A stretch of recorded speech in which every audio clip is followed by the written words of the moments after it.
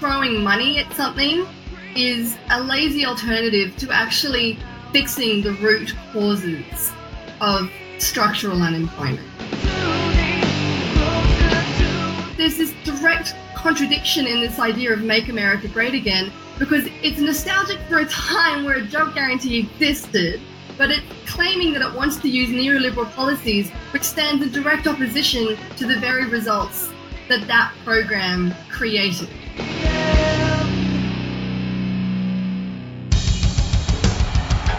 What I have said is that this campaign is not just about electing a president, it is about making a political revolution. MMT. Taking money from our children and borrowing from China. People are dying. Is the program so critical it's worth borrowing money from China to pay for it? And if not, I'll get rid of it. Stop lying!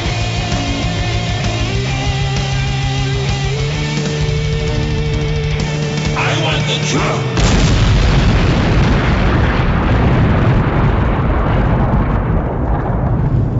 Now let's see if we can avoid the apocalypse altogether. Here's another episode of Macro and Cheese with your host, Steve Grumbine. Hello. This is Andy Kennedy, the producer of Macro and Cheese. Due to illness in the Grumbine family, unrelated to COVID-19, Steve hasn't been able to record a new interview for this week. Instead, we are releasing an interview from July 2017. His guest was Claire Connolly, who's an Australian journalist and researcher, and has some good insights into the UBI versus job guarantee debate. So, as Steve would say, without further ado, please enjoy a universal basic income versus job guarantee with Claire Connolly. Okay. So one of the things that was very exciting to me when we first started talking was you wrote this really incredible piece that a UBI was not the answer, that a job was what we needed. A federal job guarantee was what we needed. And it was a really, really phenomenal piece. And now we're going to talk a little bit tonight about a potential way of looking at basic income that maybe others hadn't considered before. So I'm going to let you talk about that.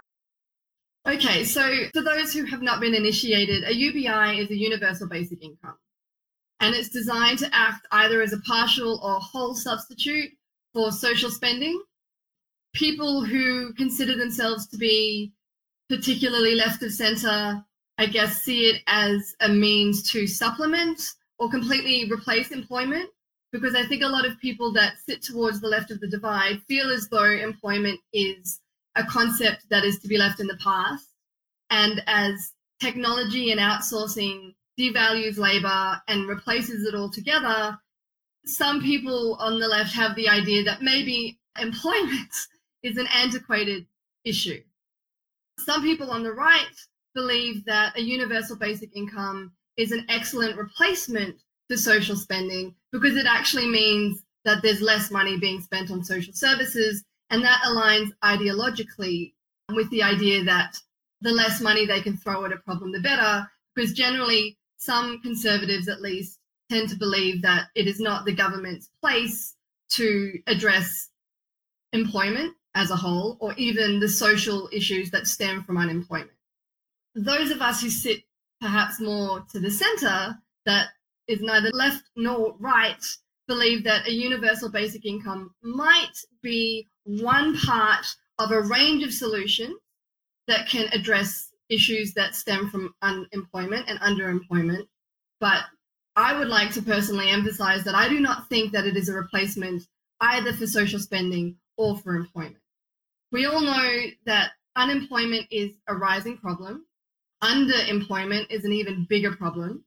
We're seeing right now a lot of people having to take on a number of part-time jobs just to put bread on the table.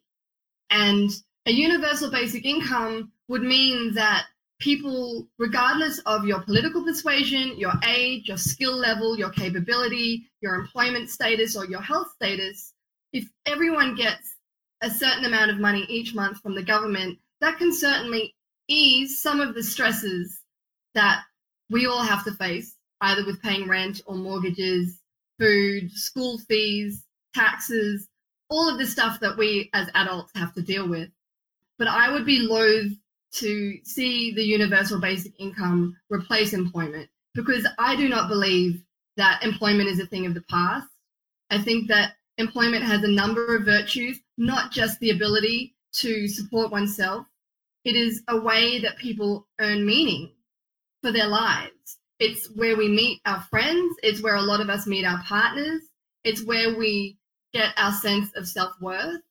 And so the idea to me that we can simply leave employment behind as something that used to work but no longer does because it's just actually not worth the time-cost ratio, I think tends to have the potential to be a utopian idea. The role of a government is to plan an economy based on the needs of those people that elect it. Corporations do not vote, businesses do not vote, only individuals can vote. And so the idea that a government has abdicated its responsibility for employment is a very popular idea in neoliberal thought. So to me, simply throwing money at something is a lazy alternative to actually fixing the root causes of structural unemployment. And I think this is potentially where a universal basic income can come in.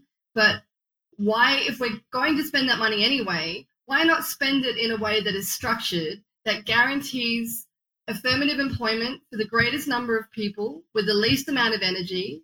That means that most people can support themselves, can put food on the table, can pay their own taxes.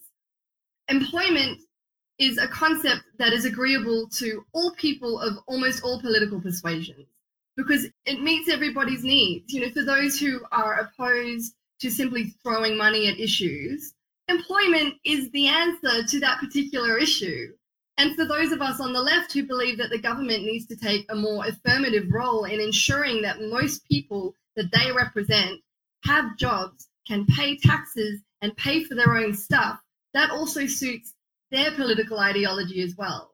So having a structural form of a universal basic income, to me, brings it far closer to what looks like a job guarantee program, where the public sector becomes the employer of last resort, is a far greater alternative than simply throwing money at a problem. Does that make sense? Absolutely. So one of the things that I think is very important in what you said was that we've talked at length here about the balance of basic income versus job guarantee. But in the United States, we have something, for example, called Social Security. And Bernie Sanders ran on the idea of expanding Social Security. The opportunity exists to provide Social Security to those who don't want a job or who are unable to have a job, et cetera. But I think one of the most exciting things about those who advocate for a job guarantee is the concept of federally funding it through the sovereign while administering it locally to address the very real needs of local communities. And what is really special to me about that, for many people, they don't realize that this is a tremendous intersectional moment where communities that are different than, say, rural America or urban America or whatever, they can design these jobs to meet their local needs. And we talked at length about what is falling apart in America, for example. And I know this is a global problem, so I don't want it to be too American-centric. But when you look, the last 40 years, America has let itself fall to pieces. We haven't invested in anything. Our bridges are crumbling and falling apart. Our schools are still with that old, like, lead tiles. I mean, like fallout shelter, 1940s kind of schools. And if we spent the money to upkeep this, the jobs, we'd have so much work out there for blue collar people in particular. This idea of a basic income would go right out the window. The problem is that we've created this need by starving America, by starving all the countries around the world with this neoliberal push. So I think sometimes we forget, and this is what you said that hit home so much, we've ignored the structural problems and we go for the lazy man's way out by trying to push this basic income idea and just throw money at the problem. The reality is it's not the money we need so much as we need housing, we need clothing, we need food, we need health care. We need these things. And those things, without an anchor to the price, there's no guarantee they threw enough money at you to be able to make that basic income worthwhile. I think one of the biggest contradictions of the current political age is the tagline, "Make America Great Again," because it refers to a nostalgia for a period in the past of implied prosperity, right?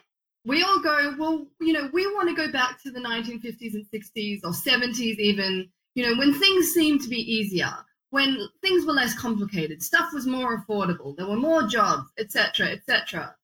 The irony of that phrase is that it's nostalgic for a period in time that was the direct beneficiary of a job guarantee program. The only reason that America and Australia and the UK and pretty much the entire developed world, at least, probably to the detriment of developing nations, the prosperity that we experience is a direct result of the New Deal, which was a program implemented by Roosevelt to pull America out of the Great Depression. And the prosperity that America and the world experienced is a direct result of this job guarantee program because they needed to rebuild after the war. And so the government stepped in to say, we will be the employer of last resort. Every man and woman is entitled to work. It is a fundamental basic human right. And even the prosperity that we were experiencing in the late 80s, early 90s is a direct result of that program. So there's this direct contradiction in this idea of make America great again, because it's nostalgic for a time where a job guarantee existed, but it's claiming that it wants to use neoliberal policies, which stands in direct opposition to the very results that that program created. So I think we need to understand where that prosperity came from. It came from the government stepping in to actually ensure that every man and woman had the ability to earn a living and earn a wage that supported the cost of living. So the government right now, both American and the UK and Australia and Canada, for example, really need to spend more time meditating on that contradiction. You cannot solve an issue of make America great again with neoliberal politics. And let's not forget, Roosevelt was subject to a potential fascist coup for trying to implement the New Deal.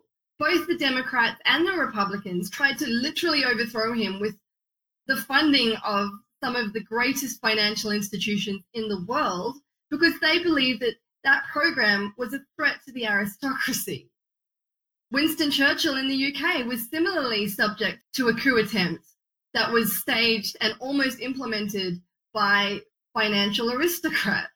So, let's take a step back and understand that every single piece of progress that has been achieved economically and financially over the last 50 years are the result of outliers like Roosevelt, who was prepared to defy his own party for the betterment of the people he was elected to represent. Roosevelt, back in the age of the New Deal, was the equivalent of what Sanders and Jeremy Corbyn are today. And I think we forget that because history has been kinder to Roosevelt than, more modern history has been to either of these two candidates. And maybe that's because maybe we're too close to it. I don't know. Only time will be able to tell. But I think it's really important that we remember history accurately because how are we meant to learn from those lessons if we're buying into the mythologies that have been created around them, which encourage people to ignore the actual foundations of what was on the table at the time? We've been trying our best to build this economy back up when in reality during World War II, we had a tremendous, the economy was through the roof. The factories were at full tilt. Women were working, men were working, kids were working. We had to sell war bonds to slow the economy down. It was just incredible. Here we are now. We're once again using the military-industrial complex as the employer of last resort, as our engine, our economic engine to drive the economy, whether it was Vietnam, whether it has been Iraq, whether it was the Cold War. We've always used these things to do this when we have a social agenda that we could easily implement that everyone would benefit from if we just re-envisioned what the public purpose was instead of being focused purely on the military, focusing on our families and our children and our planet. It just seems like a no-brainer to me. Time when the public sector is badly in need of fresh ideas and fresh blood flowing through its veins, it seems as though every second day we're hearing stories about public sector stuff-ups, particularly, in IT. If you're down in Australia, there isn't a day that goes by where we don't hear stories about some kind of IT problem that was basically the result of warring departments with antiquated ideas about how technology works. But to your point, America already has a job guarantee program, and that is through the military. And from my understanding, you don't necessarily need to be serving in order to be a part of that program. There are plenty of other jobs that you can do within the military that doesn't require you to visit the Middle East or serve on the front line. And there are a whole bunch of services. DOCS, for example, the Department of Child Services, is one of the most underfunded areas of the public sector that exists in modern history. And that case is so in Australia, in the UK, in the US. You continually hear stories of these kids who are falling through the gaps because nobody has bothered to come by and actually do the check on the family. And the result is, more often than not, more domestic abuse than should really exist, particularly for families who are receiving checks from the government in order to take in and care for children. But a lot of these systems are still paper systems. They're not even digitized. So regardless of being able to have enough people to go and actually visit these people's homes and ensure that these children are being raised safely, that they're going to school every day, that there's enough food on the table, that their literacy and numeracy is up to scratch, just the digital systems that could provide those checks, there aren't enough resources there either. So there are a whole bunch of areas within the public sector that are massively underfunded that a job guarantee program could address. And to that point, a universal basic income is inadequate in that it doesn't at the moment, well, it doesn't exist very much at the moment outside of some small pocket programs in Denmark, I think, and in some other areas of Europe. But outside of that, the ideology of a universal basic income doesn't really account for longevity of skills. We're living to 100, maybe more now. And a lot of people aren't going to be able to afford to retire at 65, 70. Even outside of the fact that the retirement age keeps getting increased year on year, because it turns out the government realizes they can't afford to pay it out when it actually is expected.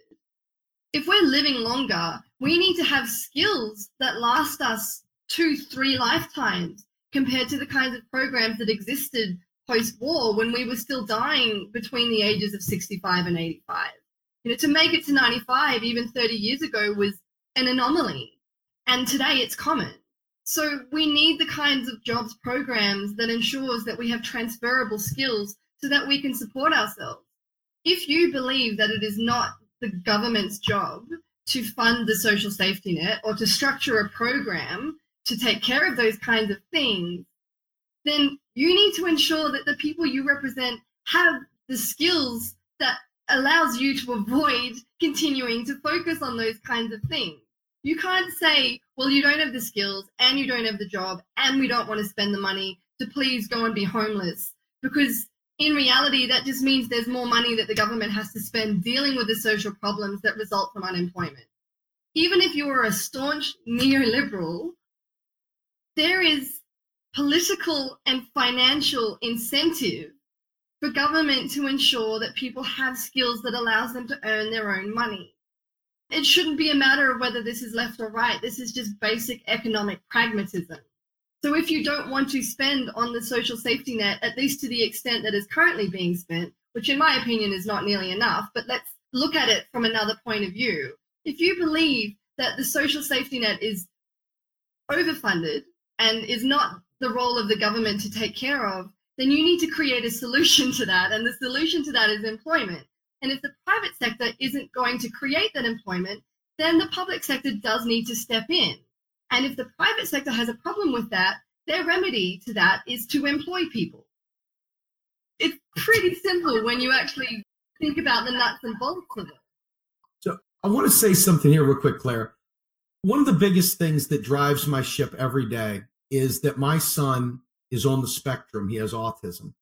And the funding that it would take to have the kind of therapy day in and day out that he would actually need to fulfill his grand ability, the ultimate possibilities of his life. We get 2 hours a week of therapy. And if you've ever been with a child that has spectrum issues, you understand everything from textures with eating and speaking and all the other sensory issues that go with that require an incredible amount of help. We don't fund schools that actually are capable of dealing with autism, which is all too regular nowadays. We don't fund things like that. And the amount of care jobs that would come from that is unbelievable. But the reason why I bring this up is this.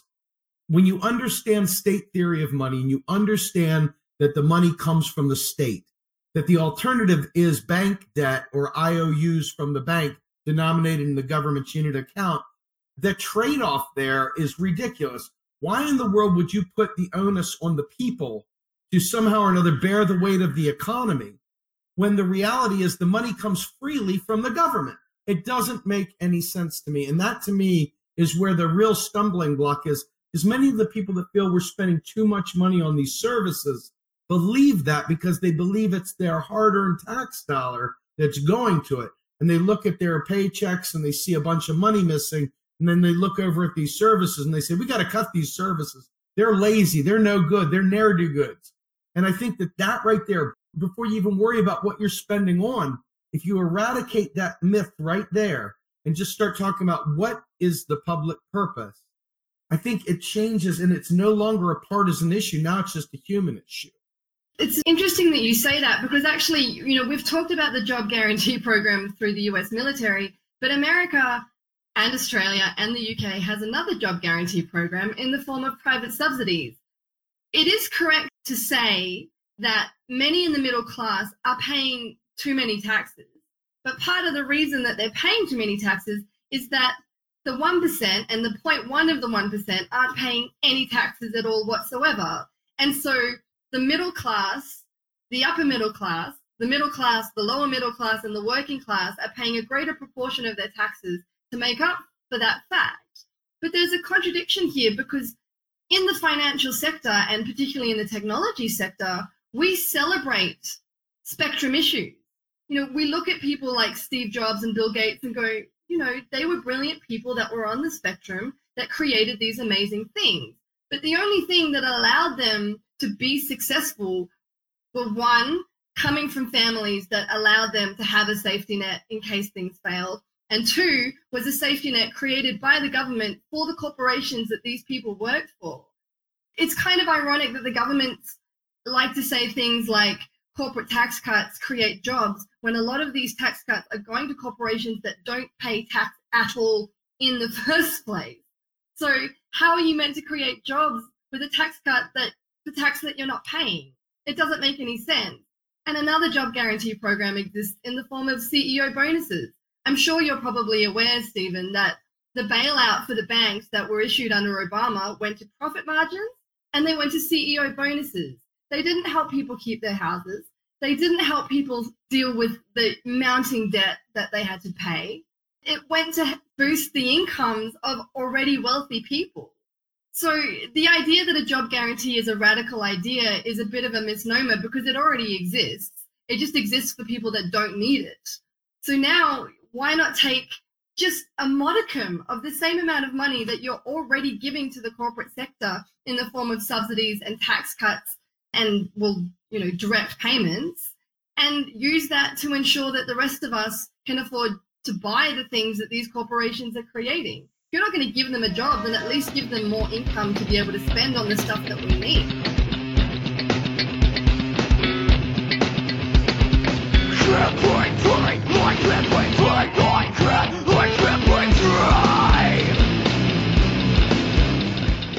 You are listening to Macro and Cheese, a podcast brought to you by Real Progressives, a nonprofit organization dedicated to teaching the masses about MMT, or modern monetary theory. Please help our efforts and become a monthly donor at PayPal or Patreon. Like and follow our pages on Facebook and YouTube, and follow us on Periscope, Twitter, and Instagram.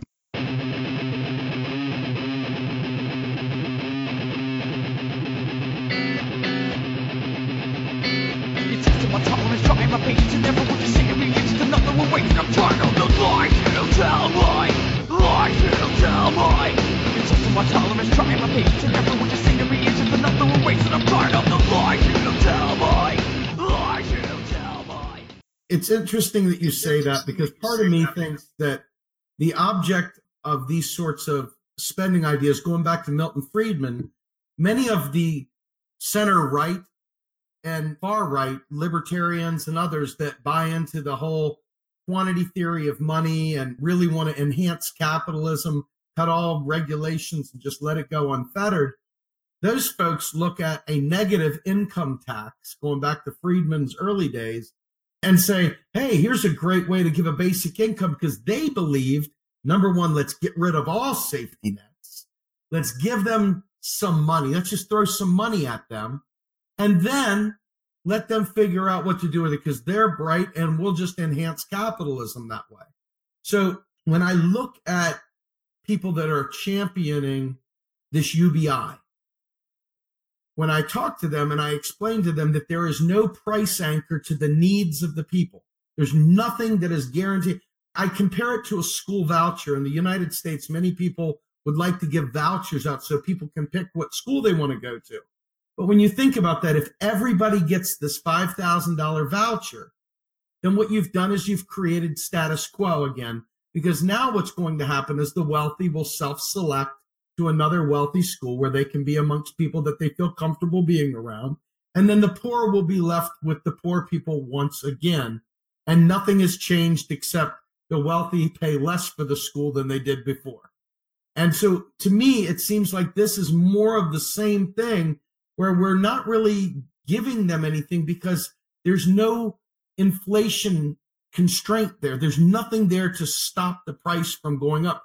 But within the job guarantee, by structuring things around labor and providing the benefits that go with a federal job, for example, in the United States, if you get the job guarantee, you get the federal job benefits. All of a sudden now you've created a new wage floor. Now you've gotten rid of a minimum wage. You've created a whole new situation where in order to hire people out of the job guarantee, they've got to meet or beat something. Basic income, that could actually subsidize crap wages. That doesn't actually do for us what we'd like it to do. And these people are religiously addicted to UBI, and they don't think it through, and it drives me crazy. And then they get mad at me for laying it out there to them.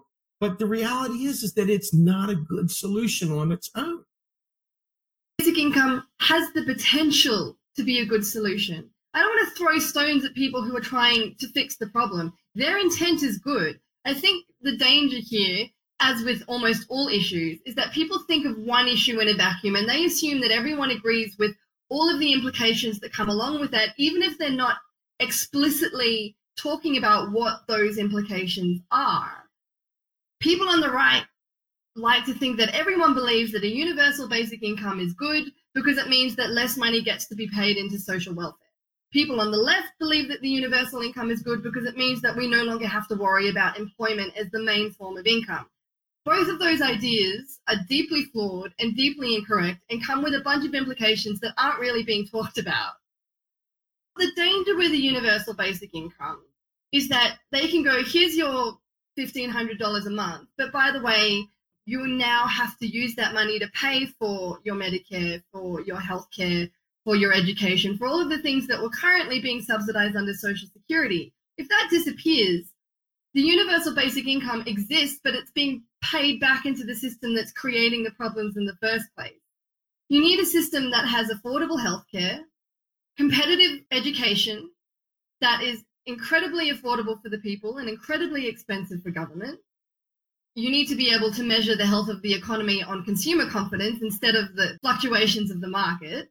And these are all things that exist outside of whether we have a universal basic income or not. But I think people need to understand that a UBI has the potential to destroy the safety net and defeat the purpose that a universal basic income exists to address in the first place.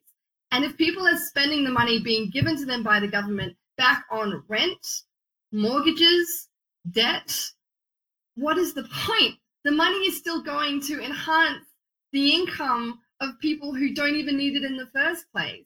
So whether we have a job guarantee program or whether it exists in the form of a universal basic income, it needs to be structured in a way that keeps money flowing in and out of the economy, that empowers people to be able to afford the very basic necessities, a roof over their head, food on the table, and the kind of education that makes them employable in the long term. Outside of that, it would be very nice for people to be able to save for a rainy day, because we all have emergencies where our car breaks down or, God forbid, we get sick. People need to have some money put aside to deal with that, particularly in America, because your healthcare costs are exponentially more expensive than anywhere else in the world. A universal basic income isn't going to address that one way or the other. But if you are going to have one, you need to ensure that all of these other things are protected. Otherwise, you've basically got the system that we have now, except that you're being given a pittance by the government that's going to fund the thing that's already being funded through Social Security, except now we're paying into it directly instead of the government structuring a program to ensure all of these things are affordable. That's absolutely spot on, Claire. I want to ask you real quickly. So obviously there are a million ways to skin a cat. One of the things that jumped out at me, though, was when me and you were talking prior to going live, you had talked about the combination of a land value tax, which is a Georgist perspective, and using that as a means of offsetting a UBI. And even though I'm not for a UBI on its own, there's some merit in what you were saying there. And I'd like to give you an opportunity to talk about that.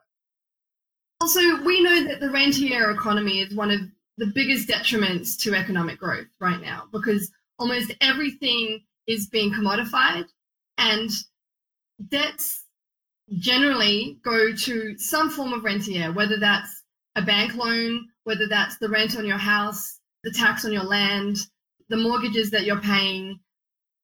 Most of the money that is being paid right now goes to pay off some kind of debt. And the danger with the universal basic income is that that money is just going to flow straight back into the hands of property owners and landowners and any form of rentier economy that currently exists right now. A universal basic income does not need to be funded through tax. I want to say that right up the top as a caveat. That being said, it would be complementary to the goals that a universal basic income is designed to address, to fund it through a land value tax, to ensure that money is not flowing directly into the coffers of property owners, of debtors, of financial institutions. Because there's a risk that if you had an unstructured universal basic income, the kind that is being suggested by many who sit to the right of the political spectrum, that's just a way of ensuring that more money flows to the people who are currently collecting rent off the rest of us right now. And I think you'll agree with me, Stephen, that that would just create more problems than it actually addresses. So there is a suggestion that you could fund a universal basic income of land value tax rather than property tax, because the value of the house and the value of the land are two very different things.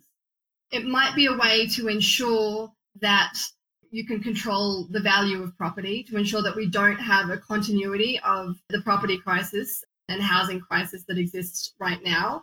It creates a new threshold for the value of both rent and of the cost of a property. And it ensures that money is flowing in and out of the economy in a way that supports the greatest ability to support oneself for the greatest amount of people with the least amount of effort. That is unlikely to happen because the current economy supports the rentiers of the world and not the rentees or the debtees. But these are things that we need to think about when we're talking about a universal basic income, because it has the potential to be a wolf in sheep's clothing, because it sounds great on paper if you don't look at the implications of what lies underneath, what sits in the small print. This could just be a very clever way of paying more rent to people than is currently being paid right now. So funding it off a land value tax ensures that that doesn't happen, in a nutshell. I'm going to take a moment and I'm going to read a clip from a great article called Universal Basic Income is a neoliberal plot to make you poor. And it's new thinking for the British economy, open democracy. And I found it interesting. I'm going to read this to you to fuel a little bit more of our discussion and see what your take on this is. If you listen to the way they say it, I'm just read it out loud here. It says, the reason many people on the left are excited about proposals such as a universal basic income is that they acknowledge economic inequality and its social consequences. However, a closer look at how UBI is expected to work reveals that it is intended to provide political cover for the elimination of social programs and the privatization of social services. The Liberal Party's resolution is no exception, calling for savings in health, justice, education, and social welfare, as well as the building of self-reliant, tax-paying citizens, clearly means social cuts and privatization. It just seems like a really impractical idea. Like, if we're going to throw money at a problem, why not do it in a way that is structured and actually solves a bunch of problems? It seems as though the universal basic income appeals to people who don't like to think of the idea that the government is responsible for employment. They're uncomfortable with the idea that the government needs to step in to solve financial and economic issues. My personal view is, if that's the case, why don't we just abolish governments altogether and start to elect the CEOs of Goldman and Sachs? I mean, if the government's job isn't to take care of employment, then what does it exist to do? Except to fund subsidies and ensure that they flow to the corporate sector, which again, if that's the case, then corporations should be the ones that are voting, not people.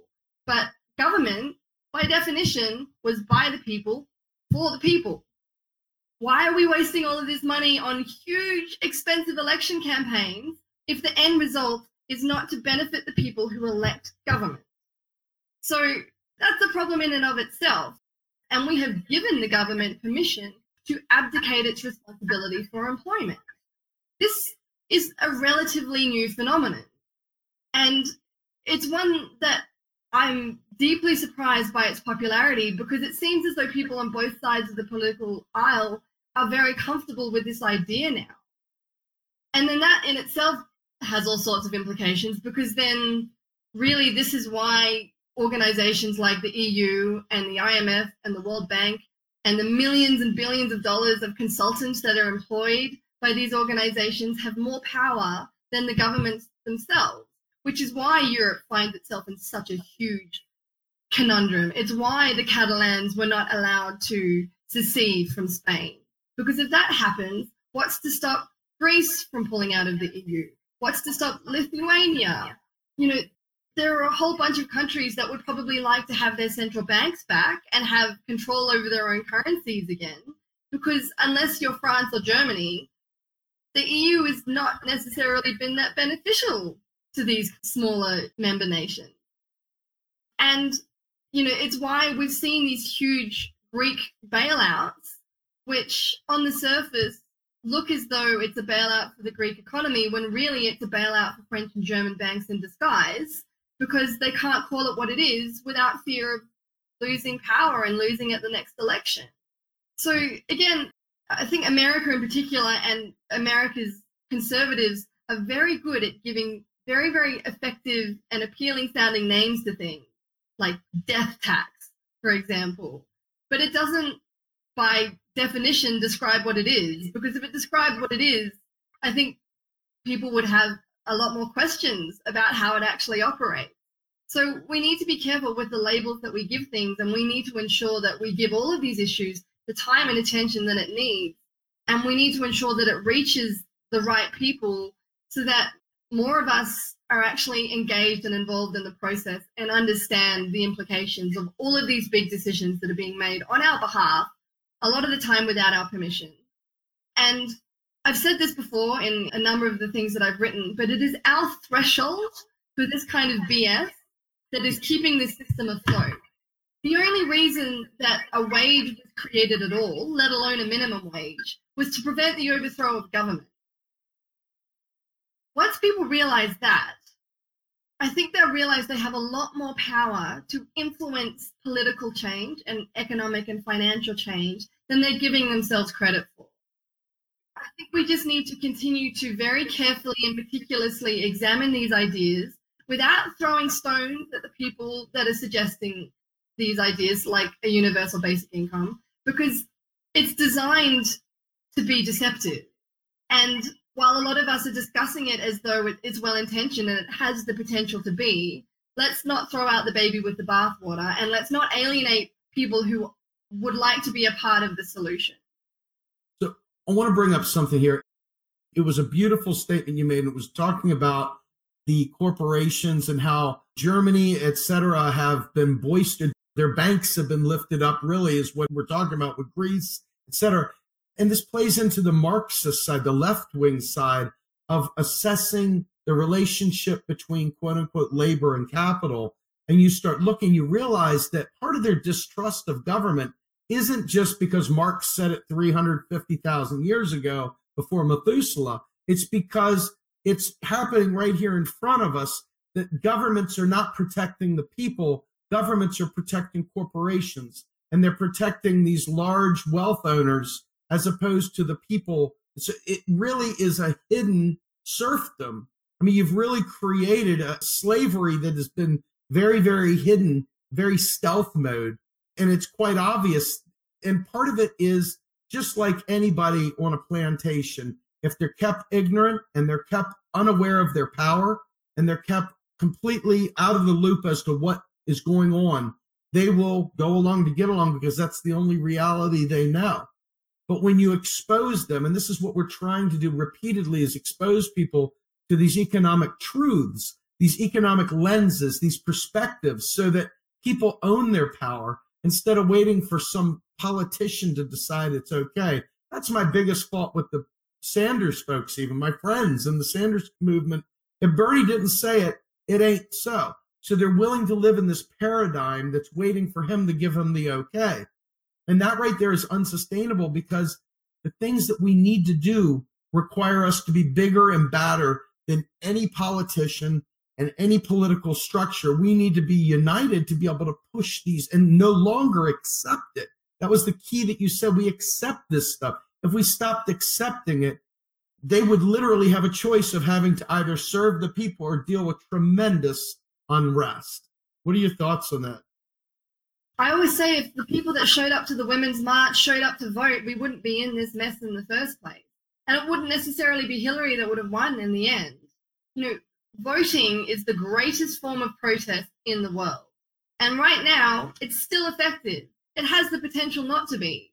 The power of the vote, there have been significant attempts to degrade the power of our vote over time. And I think that belief is what is discouraging people from showing up on election day.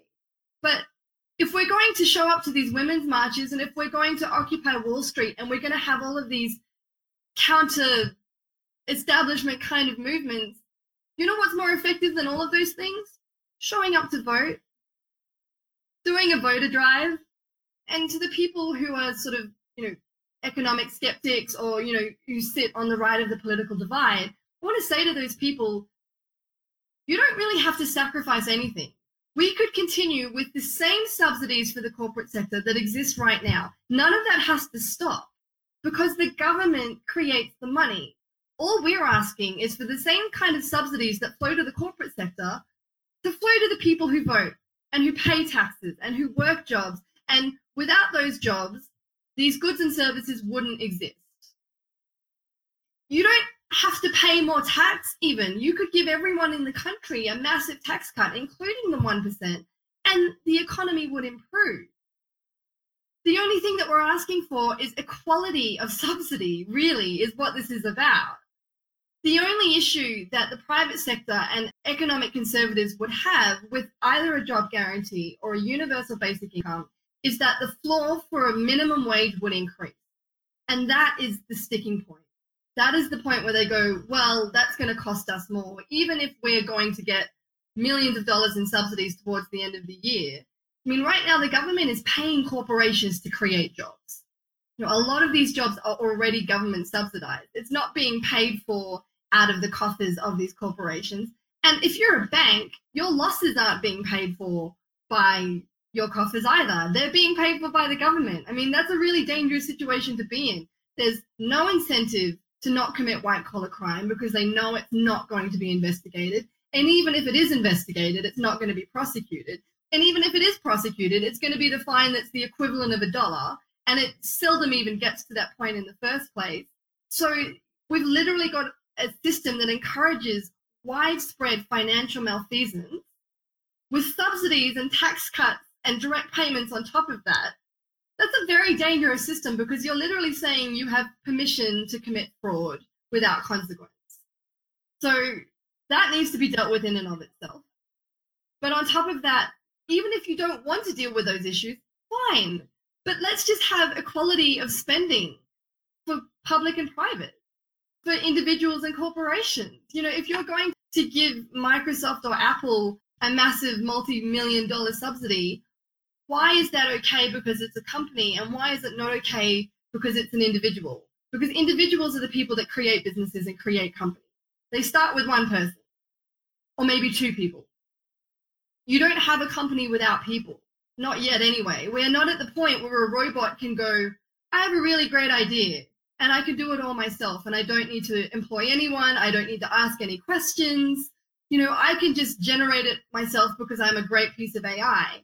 And even when we talk about these kind of conversations about technology replacing workers, people tend to ignore computers still need upkeep. You still need somebody to write the programs that power the artificial intelligence in the first place. You need patches to be able to ensure that these systems are secure over time. You need people to fix the machines. That all requires employment. We are not yet at a point where a computer program can write itself into existence and fix all of the problems along the way. Not to mention, these robots have to get to people's businesses and homes. That requires transport.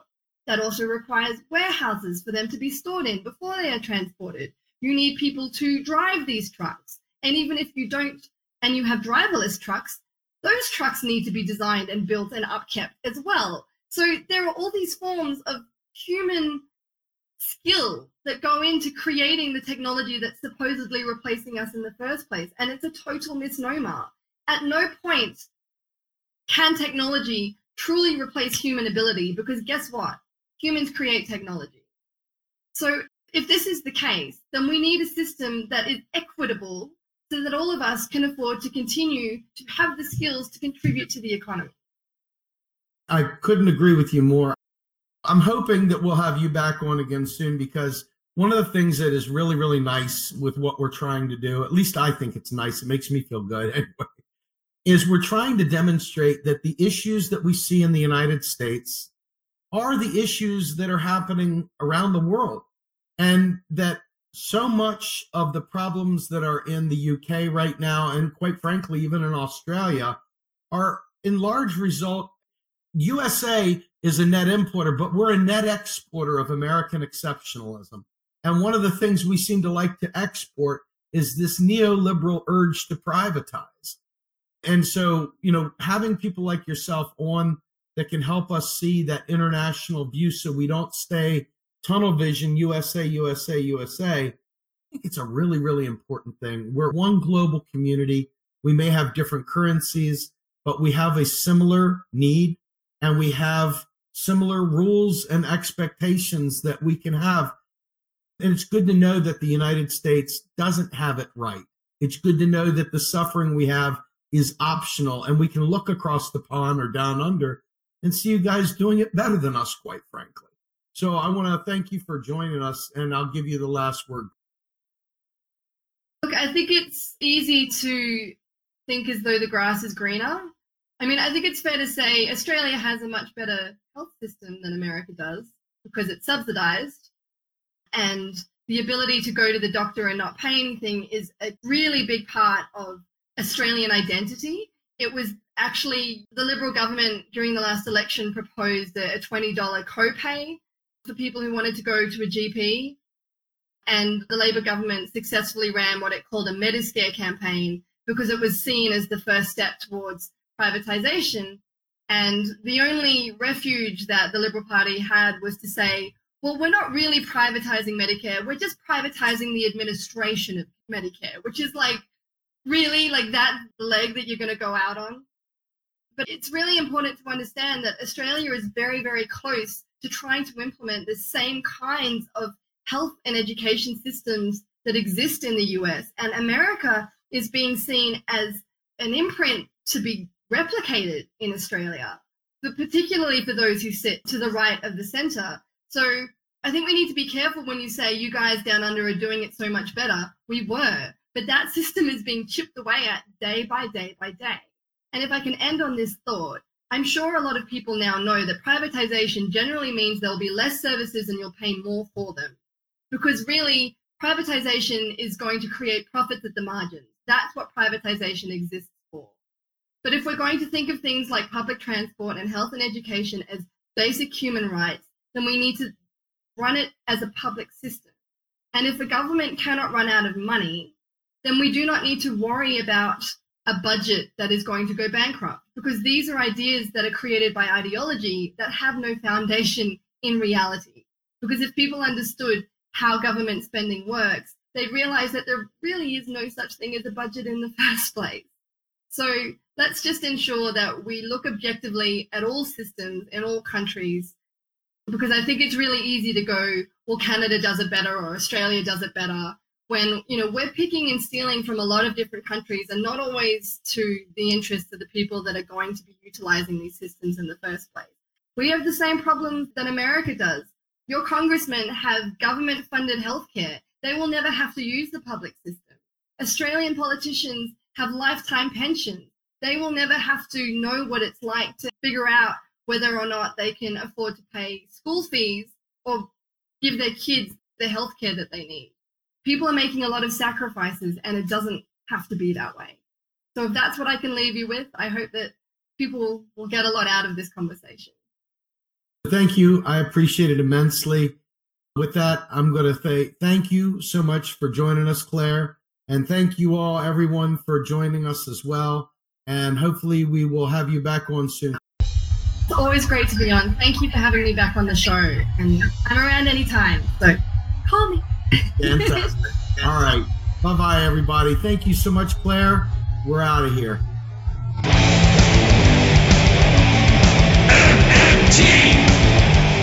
Macro and Cheese is produced by Andy Kennedy. Descriptive writing by Virginia Cox and promotional artwork by Mindy Donham. Macro and Cheese is publicly funded by our Real Progressive Patreon account. If you would like to donate to Macro and Cheese, please visit patreon.com/realprogressives. I want the truth.